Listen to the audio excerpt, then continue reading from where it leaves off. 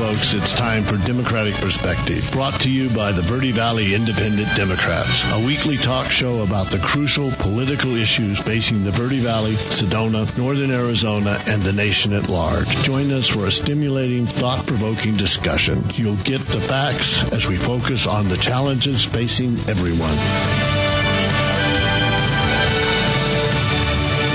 Good morning, folks. Welcome to Democratic Perspective. We're continuing our series on criminal justice reform.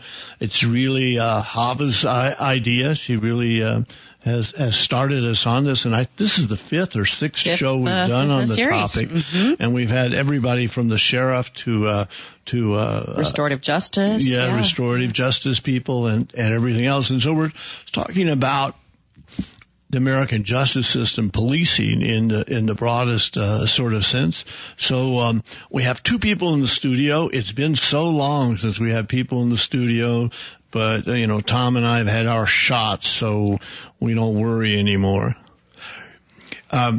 Okay, so Hava, you want to introduce our guests and tell us where they're from and what organization? Okay, well, let's touch just lightly on our theme today, which is policing alternatives. And so I have a couple of folks in with us Sam Merton and Amy Meglio, that have created this policing alternative called NOCAP, Neighborhood Organized Crisis Assistance Program.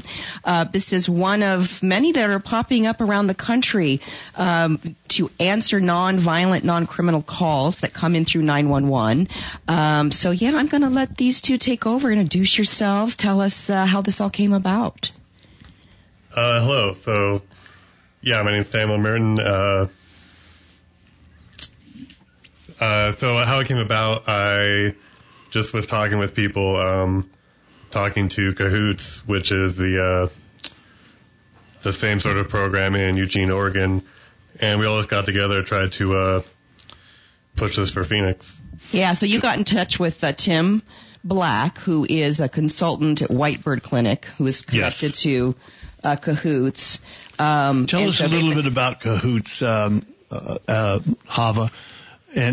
Well, Sam's done a lot of work with them. I mean, I actually was aware of Cahoots back 20-some years ago when they started, because I was driving Safe Ride, one of the first iterations of Cahoots. But Sam worked with the consultant because they've been. How long has Cahoots been in practice? Like 20-something years now, right? Yeah, I think it's been more than that. Probably like since the 60s. It has to be. Since the 60s. Okay. Yeah, never mind then. And what exactly does Cahoots do? What exactly does the organization do? So for nonviolent, non-criminal calls, they go out, things like welfare checks, drug-related calls involving the unsheltered, they go out and deal with those calls instead of police. And it's worked well? Have they had any of their people killed or injured in all these years? No, it's worked great. There's barely any calls they have to call backup for. It's been super successful. Well, Sam, what was that statistic of 150,000 calls? And I can't remember which year, but recently 150,000 calls. They only had to call the police around 100 times for backup. Yeah, it's a very small percentage. So they're set to call up the police for backup if there's any problem, if they can't handle the situation. Yeah, and these people, they're trained in de-escalation, so they are handled to solve most of these calls. So they're mental health. Trained. Yeah, they're trained mental health providers, counselors. They come out with supplies. They're with empathy, with care. So it's really a community-driven organization. So you got inspired, and we all have to. I have to, preface this also too with we've all met through our demonstration this last summer protesting, and Sam just kind of quietly in the back, thinking he's just this quiet guy, has just spearheaded the most amazing initiative that we're working to get into the budget this year. So tell us a little bit about NOCAP. What, Amy, jump in here too. She's got lots of experience organizing with Grassroots Law Project. So she's been really instrumental in helping Sam get this set up. So describe a little bit more what NOCAP would be doing in Phoenix to help out with the community. Amy, you can take that. Yeah. Well, so as far as so I'm Amy. I'm a volunteer lead coordinator with the Grassroots Law Project, and Sam's timing was pretty much impeccable, because when he had the idea of reaching out to Cahoots, the city manager just happened to be already thinking about allocating $15 million to this type of a program. So NOCAP would basically be like the written fine print. They want to print a program or build a program over 2 to 3 years, so out of 660,000 calls to 911 in 2020, almost 50% of them were non-criminal or non-violent. Mm-hmm. So those calls will be routed. The 911 operators will be trained, and just like you'd route a fire to the fire department, a mental health crisis or like a drug-related call would be routed to the community advocacy program. And they would come out just as it's interesting that in the United States, and I think in the world, we got into the situation where we call the police for everything, for things that don't seem to be really police related. And talking to some officers, they'd like to get out of the mental health business and have somebody else who's trained to do it. Because they have training, but they don't have as much training as you need to de-escalate these things. So it seems like we started out from the position, any problem, you call the police. That just is built into the culture from way back when, and nobody's examined it, whether that makes sense or not. So I'm really glad to see that you guys are thinking about that. And so there are 600,000 calls a year in Phoenix, right? If I saw the statistic I saw. And the number of criminal calls is a smaller part of that, right, Amy? Really small. Yeah. Like the huge majority is nonviolent and non-emergency calls or non-criminal calls, yeah. So, dive into that a little bit more. So that would include mental health crises. Like welfare checks, things like suicide risks, noise violation, trespassing, truancy, runaway children. Mm-hmm. Yeah, juvenile. There's some other one like that, like runaway children, but there's like a specific code for it. Truancy, right? Also, yeah, pretty much anything you would call if you think like. I need to find another number besides the police, like this would take those calls through the 911 system. And is this going to happen, guys? Is this going to happen down in Phoenix, or what? Yes. What's the progress of of trying to get this program in? So the city manager, through his trial budget, has a program available called the Community Advocacy Program, and they do have plans to expand that program into a crisis assistance program, but it's very vague right now what's going to happen. So our program is working with the community, working with local grassroots organizations to make sure that everyone's voice is heard and things that go into this program is what the community wants.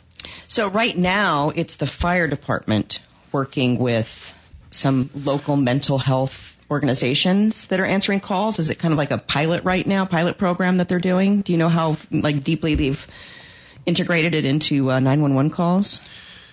I'm not sure. Right now, the current iteration of it, it wasn't that used and it wasn't that funded, or I guess really well established. So it's really a complete overhaul of that program. And they're sort of turning it into a crisis assistance program. But there is something that existed, but it mostly just was sort of like for counseling. So let's say your house burned down or something tragic happened, they would send these people afterwards to consult you. So that's not a bad idea, but this is not the kind of proactive thing that you folks are trying to get to happen, which is where I call the police because I'm feeling, really weird or whatever it is. I think it was in New York. If you get sick, if you call an ambulance, the police also always show up. Is that true in Phoenix, or do you know? And I never understood quite why, but that's what happened. Yeah, the police show up, and that's really what we're trying to avoid, because police officers, they're not trained to handle most of these problems. They're not trained in de-escalation. And most of them, like you mentioned earlier, don't even want to be going to these calls. We did a lot of research about the Portland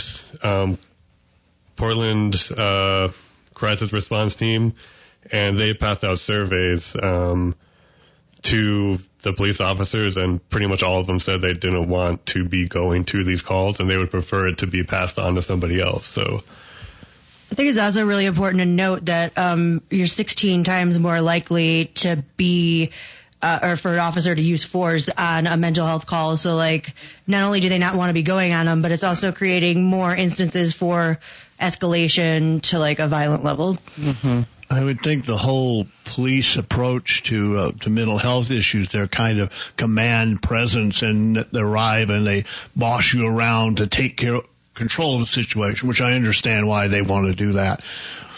Seems like the most counterproductive thing you can do with the mentally ill, because that's just going to set them off.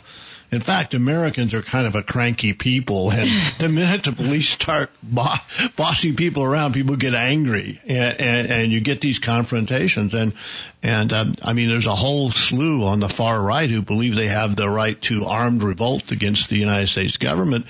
And there's another thing is that a whole lot of people are unexperienced with the police personally, and the minute they get somebody in their face, bossing them around, telling them what they do, sometimes they've not really done anything criminal. There's a, and this is whether you're white or black, there's kind of a real negative reaction. You get some resistance to police presence.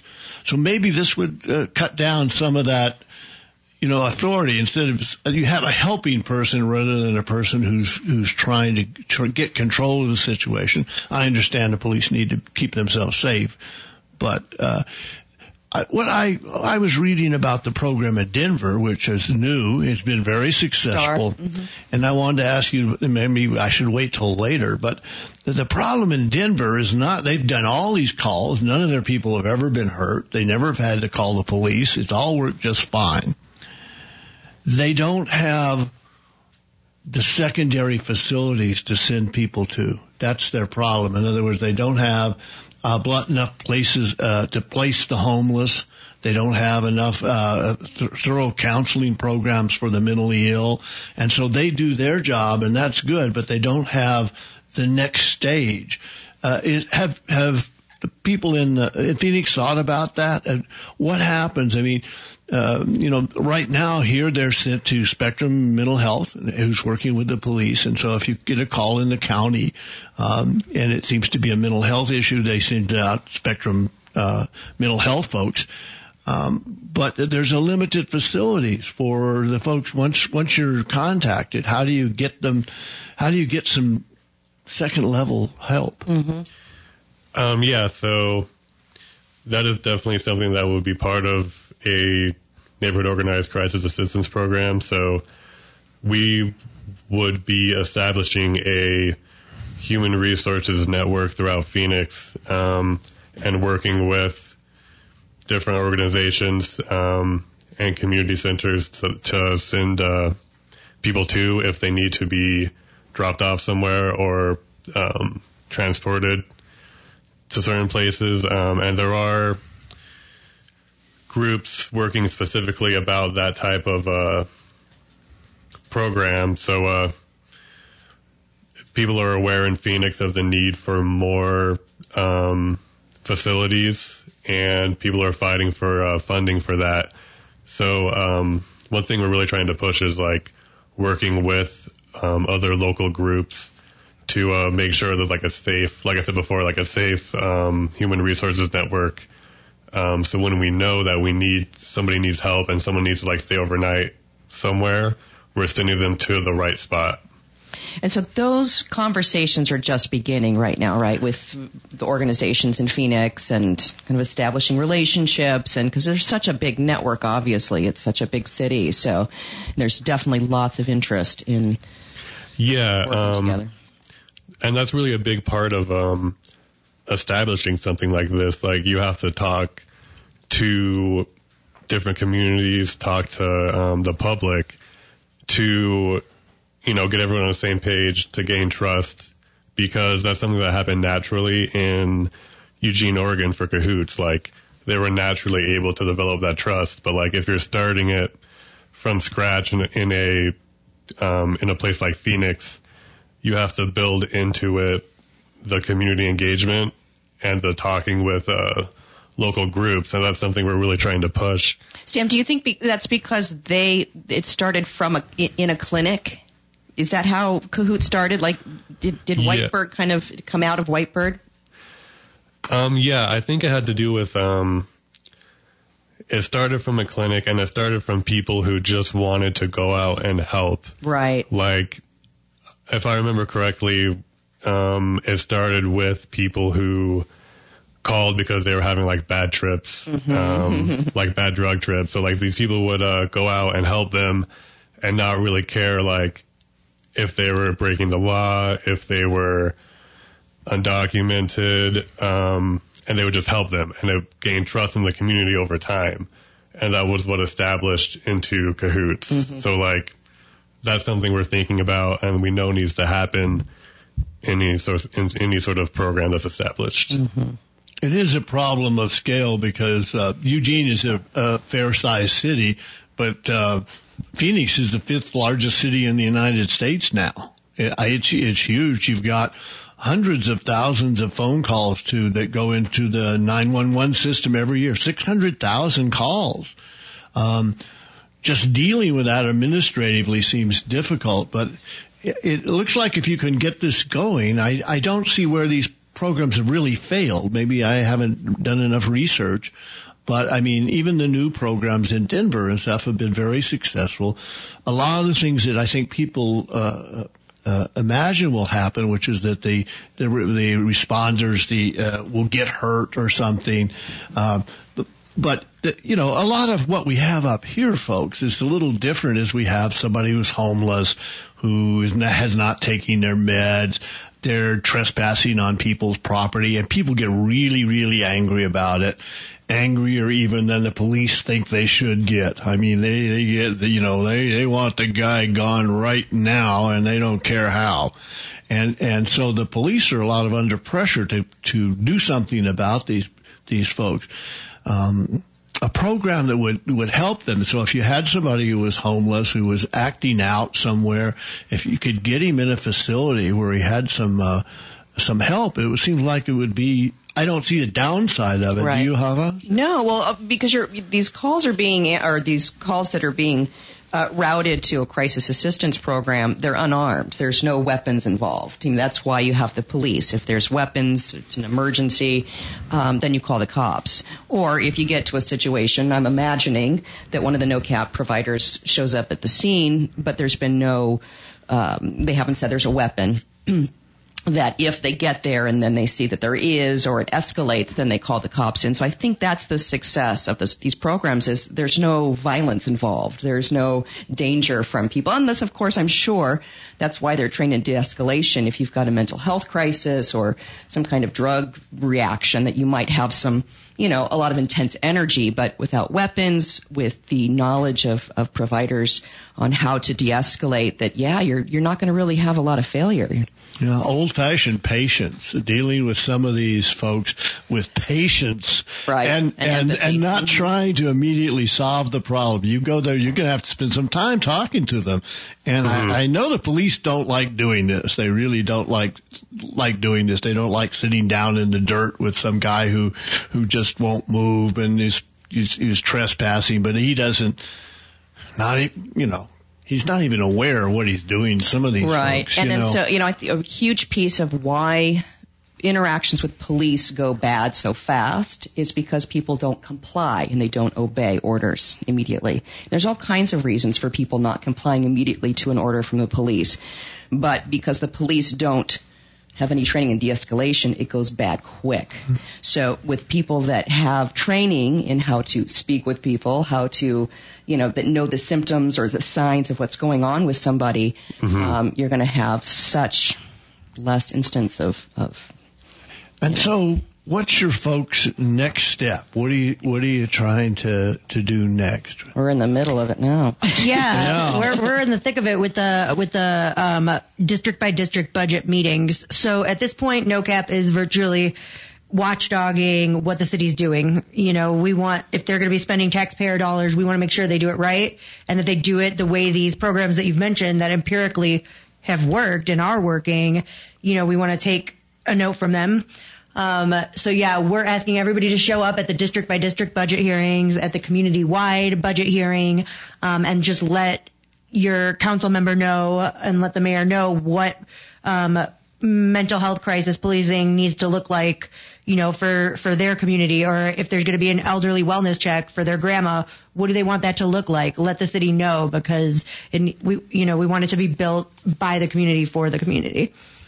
Yeah, and that requires showing up at the meetings. It's virtual, so there's no in-person meetings at the moment. So it requires sitting on the phone and taking 2 minutes to speak to council. And it's first couple times are nerve-wracking, but you kind of get the hang of it. And we get on calls together for hours, and we'll Zoom and connect and support each other. And but that's the crucial part of this is community involvement. And there's still 5 or 6 meetings left, and it's on my page, Mixtras Hava. If people want to see the dates, they can call in. There's links. That's kind of what's crucial right now is council hearing the desires of the community. The Grassroots Law Project actually just launched us a page too. If you go to nocapphoenix.com, it's got all sorts of ways to get involved, action steps you can take, petition to sign, a letter to the mayor. And so that's nocappphoenix.com. So what you're trying to do, as I see it, is something new. And when you try to do something new that hasn't been done before somewhere, it's a long haul. It's a lot of work, right? It is, yes. But like Amy said, the timing is so perfect because you have all of these cities that have had their crisis assistance programs pretty locked in where we can see the results. And the city's already, going, yes, this is what we want. We want a crisis assistance program. So within the next, they're saying 18 to 24 months, we'll have a program fleshed out. And Sam, maybe you'll jump into, because we really want this iteration because it works. This is, Sam's work with Tim Black at Whitebird Clinic up with Cahoots. He's modeled NOCAP on their program, so we know it works. And you've got, 18 points that you'd love to see. I'm going to have to dive into all of them, but maybe highlight some of the, the main ones you want to have the city focus on that they want to include in NOCAP. Sure. So, we have a letter to the mayor and city council that lists 18 demands, and these demands we worked with local groups to have input on, and it's things like we want this to be a separate entity from police and the fire department. We want them to not carry any weapons, not report things to ICE, not report like drug use or if they believe you're undocumented or run background checks. It's like pretty much the core fundamentals of this program. And we want to make sure because when things go through the city, there's going to be multiple iterations of it. And we just wanted to make sure the community involved. And having this letter that the council members can sign on to or promote will reflect that they're listening to the community, they're listening to these organizations. And if you are an organization in Phoenix, you can sign on to this letter and become part of our NOCAP coalition. So we're part of a unified front that's presenting this letter. Democracy is kind of messy, folks. You really have to get involved sometimes to get things done. And particularly when you're trying to innovate, I think then you guys have all these meetings you're willing to go to. I respect that. I become an unmeeting guy. So anybody who goes to meetings and listens to these things and gets in these dialogues, I think it's important. So I hope people in Phoenix will do that. And I hope that we'll have a chance to talk to the chief of police here in Sedona and about the kinds of issues. The problem in Sedona, folks, is that the issues we have, you know, occasionally there's a shooting or something, but are basically nonviolent issues. They're issues of trespassing and speeding and just sort of irresponsible behavior. And they're in fact, a lot of the police in Sedona leave Sedona and they want to go to someplace like Phoenix where there's real police work.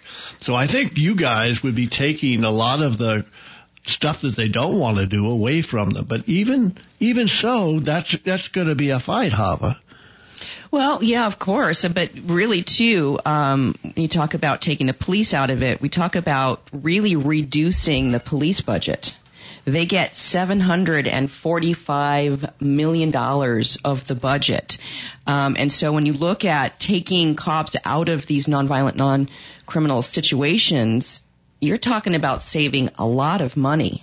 So I think that, when we try to get people involved in supporting something like NOCAP, we look at how much money this is slated to save the city. And I think, Amy, you said that most of these crisis assistance programs do best when they've got a $20 million budget per year.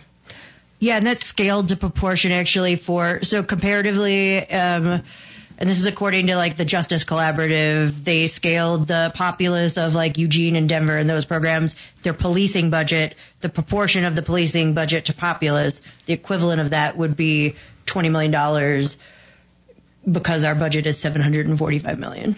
So you only want $20 million for all of this? Oh, we'd like more. Only $20 million. Well, I mean, per year. I mean, honestly, when you get into government kind of issues, and we've got houses in Sedona that probably cost $20 million. Yeah, so it's not that much. In that sense, it's not a huge amount of money. It seems like a program that if it didn't work, you can just always undo it. But it seems to me that if you structure it correctly, and that's just the $20 million, this is for the first responders, essentially, right? And it's not for the backup for what happens to the person. Right. Do you have a place to put the homeless person? I mean, look at Phoenix in the summer and that kind of thing. Correct. That would be for the department, a separate entity of a crisis assistance program for like a yearly budget, yes. And it would be to send out, the model is like one EMT with one MD or mental health worker. So many of the police stops and stuff end up in confrontations, and from the outside, it's hard to know how they start. But certainly, it seems to me that somebody arriving with a sort of nonviolent. So if you have a gun, you can always fall back on it.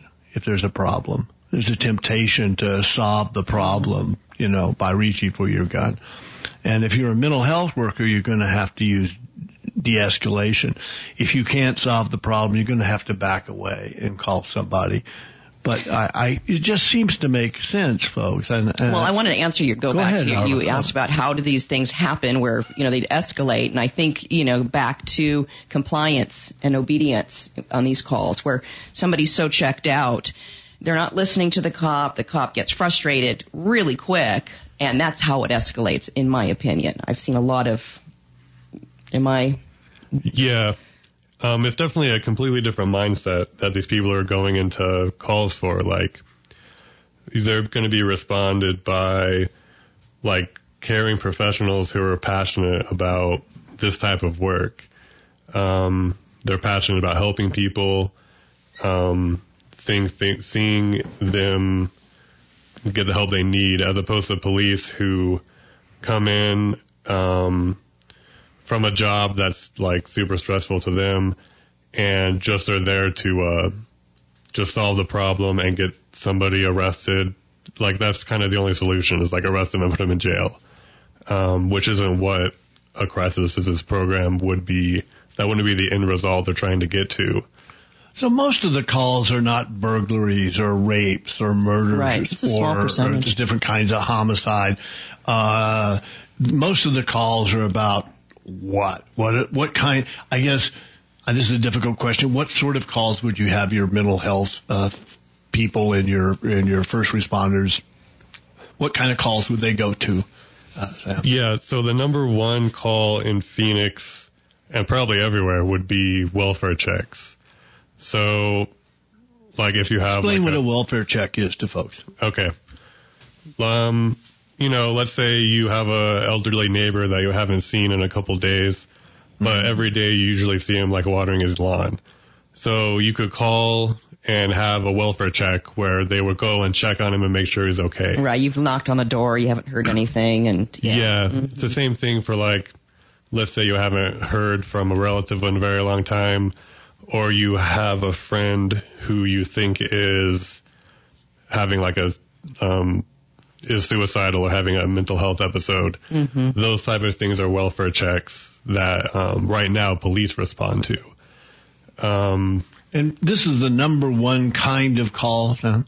Yes, hear a there's like lot. 60,000 a year. By a landslide. Yeah, it's 10% of all the calls in 2018, 2019, and 2020. I think people have no idea that that's what the main calls are. And you hear With way... some violent crime. Yeah. The city didn't make it easy for us to find it that way. We had to have data experts go to Phoenix Calls for Service, and then, they just have 660,000 cell entries of every call for 2020. So you have to have somebody, they don't make the data readily presentable. And I've heard way too many stories of calls of mothers calling for help for their children having a mental health crisis, only to have them dead within minutes. And of course, it's affecting disproportionately the black and brown community in Phoenix. There's way too many stories of parents calling for help to have their children, injured or murdered within minutes. So Sam, let's go back. So that's the main call, or welfare checks, which I don't see any reason that the police have to be called. Now, if they arrive and there's been a crime, or if somebody's died, or if there's somebody who's violently crazy, then you get it to them. But for welfare checks, it just logically, that doesn't seem something. I mean, I think we're trapped into this situation where we use the police, like I said earlier, to solve everything and to solve things like welfare checks. What else are the major calls? So welfare checks, things like trespassing, which really categorizes a whole bunch of different calls. If you have a unsheltered person hanging out in front of a Circle K, if somebody is just hanging out on the sidewalk, those are all considered trespassing. So that's a huge call that this will take as well. Things like, we covered a little bit, like mental illness, things like drug overdoses, substance abuse. Yes, that's a big one.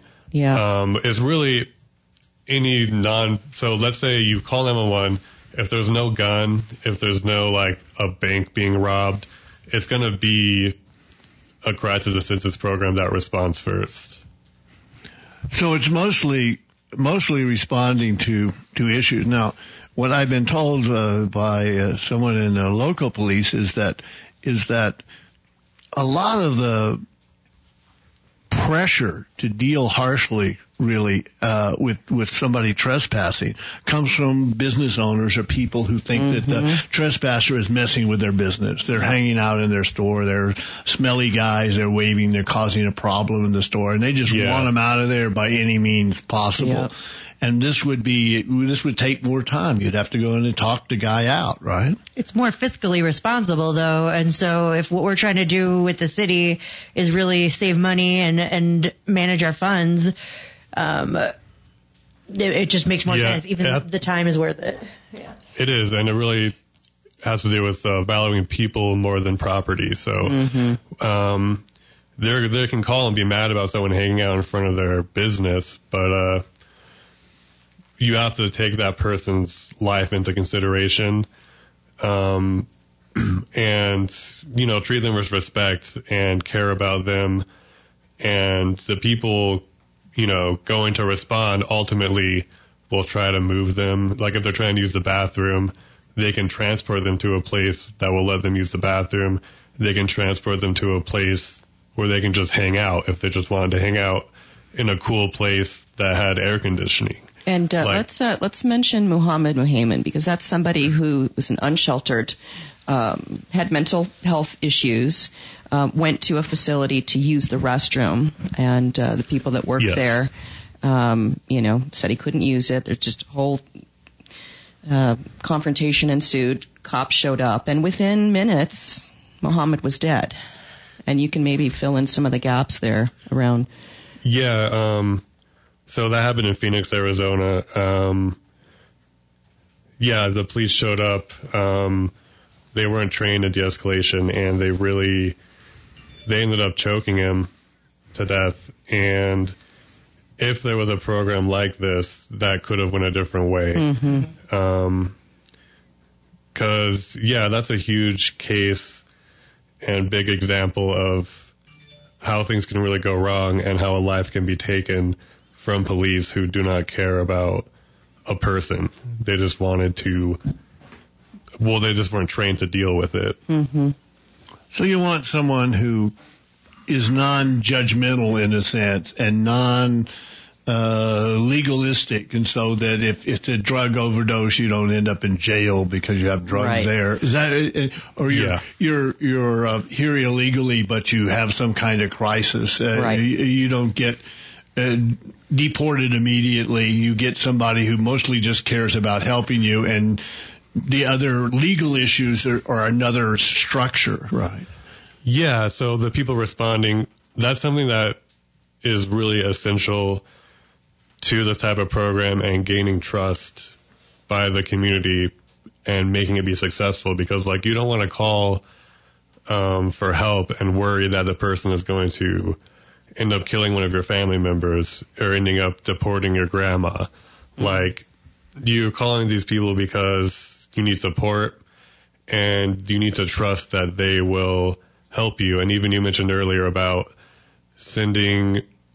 if someone needs to be sent to some sort of facility or a community shelter, this type of program, working with those shelters, you will know that the place they're being sent isn't working with police either. There's some mental health groups and some shelters that coordinate with police. So it really is a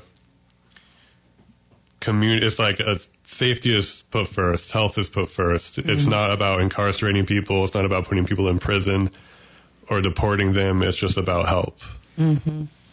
I think that in itself helps to de-escalate things, and the legal problems can be solved in another time, another issue. But to get there and sort of resolve the situation, get some help for somebody, seems to me just common sense. I know that America, we've never done that. There are these programs, and they always seem to work, but there are very few of them in the country. And Denver's a big city, and has a program, but Phoenix is even larger. So you're taking on a huge city, millions of people, 600,000 calls to the police. I mean, it's a major thing that you guys are trying to do. So I salute you for that. That's why you can see it's going to take 18 to 24 months to, hopefully with the city's participation and support. That is sort of why they're trying to make it into fire department first. So you start out with, at least the way we see it and the way that our research has shown it will work, is you start out small and with a pilot program and branch out because like you said, Phoenix is a huge city comparatively to these other places. So, do you think it would start kind of downtown, more like Central Phoenix? That's up for question, depending on what the research shows. But eventually, even if it goes sort of the way that the city of Phoenix wants it, if we start out in the fire department just as a support, because they already have an infrastructure, we can reach out and eventually become an independent department that reaches all of Phoenix Does the fire department want to do this? Are they doing a lot of it already? Because they have the first responders, they have the medical guys. Is that why you want the fire department involved? Well, if we had our way, the fire department would not be involved. It would be completely separate from the very beginning, because even the fire department isn't that great in Phoenix. They don't have that much trust with certain communities in Phoenix. So, like, if all of our demands are met in our letter, it will be a completely separate department from the beginning, and we will be slowly branching out from, like Hava said, maybe somewhere in Central Phoenix, and then eventually encompassing all of Phoenix as our pilot program gets tested. And to answer your question, Steve, really the fire department isn't doing much right now, isn't it? Still, it's kind of a pilot program in itself with the mental health. The community advocacy program right now. Like I mentioned before, it's active, but it's poorly funded, poorly used, and doesn't really get the job done, I guess. Yeah, so they've been talking about in the budget meetings kind of helping get that going, but we're talking about doing something totally different, and just kind of push back a little bit on the fire department being involved. They had said this recently in the last couple of months that they wanted to have police involved in their calls to downtown because they were basically fearful of answering calls down to the unsheltered. They felt like it was getting dangerous down there. So right there, to involve the police is and the antithesis of what we're trying to get going here, which is completely separate from police. Yeah. So tell us what the name of your organization is and what folks can do in Phoenix and what folks can do way up here in Sedona, looking down at Phoenix, where is a place we go to do things, eat food, and see beautiful desert gardens and museums and so forth and so on. Central Phoenix seems, gosh, when I first saw it, that's 25 years ago, it's improved so much. It seems so much better than it was. It's a great city. But I understand it's still where a lot of the highest crime rate is in the Central Phoenix area. So tell us a little bit about your organization, getting the name, and how people could contact you, your website. You've got 30 seconds. So we're the Neighborhood Organized Crisis Assistance Program, NOCAP, and you can go to nocapPhoenix.com, NOCAP Phoenix.com. Okay, give it to us one more time, and then we'll have an announcement. NOCAPPhoenix.com, the Neighborhood Organized Crisis Assistance Program. And you would like assistance and support from people who don't live in Phoenix, right? Sure, yeah. Anyone can sign the letter. Anyone can go to the community budget meetings. We have an announcement from DOOR, Democrats of the Red Rock. Looks like a really interesting breakfast coming up. The first speaker is how the big lie is undermining voting. Daryl Hill, I don't know him, is a policy director of the American Civil Liberties Union in Arizona, and they're going to be talking about voter suppression bills. The second speaker is from a group that's new to me called the Declaration for American Democracy, and their focus is on getting the For the People Act, reforming voting and election laws nationally. So that sounds like a really interesting program. It's 10 a.m., April 15th. They're still just doing Zoom, but it sounds like a good program. And I'd like to thank El Portal, wonderful puppy-friendly hotel here in Sedona, beautiful place, for their support. We'd like to thank the Verde Valley and Yavapai Democrats for their support. I want to just chime in here and say thank you to Sam and Amy, and also, Rocky wasn't here. We'll have another part 6 of our criminal justice system on May 3rd. Thank you so much. Tune in to us again, vvid.org. You've You've been listening to Democratic Perspective, brought to you by the Verde Valley Independent Democrats, a weekly talk show focusing on the political issues facing the Verde Valley, Sedona, Northern Arizona, and our nation at large. Catch us every Monday morning after the 8 a.m. news, right here on AM 780 KAZM. It's beautiful out there, folks. Have a great day.